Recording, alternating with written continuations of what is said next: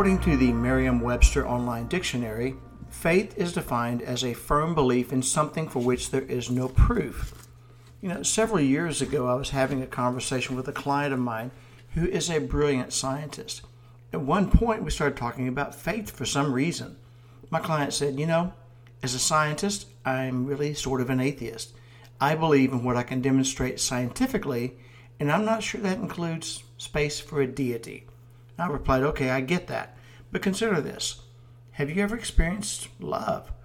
Of course, he replied. Then I asked him to write out the scientific formula for love. He smiled, but obviously he couldn't comply. I said, that's what faith looks like. It looks a little bit like something that you have a firm belief in, but there is no proof, and that is something to consider.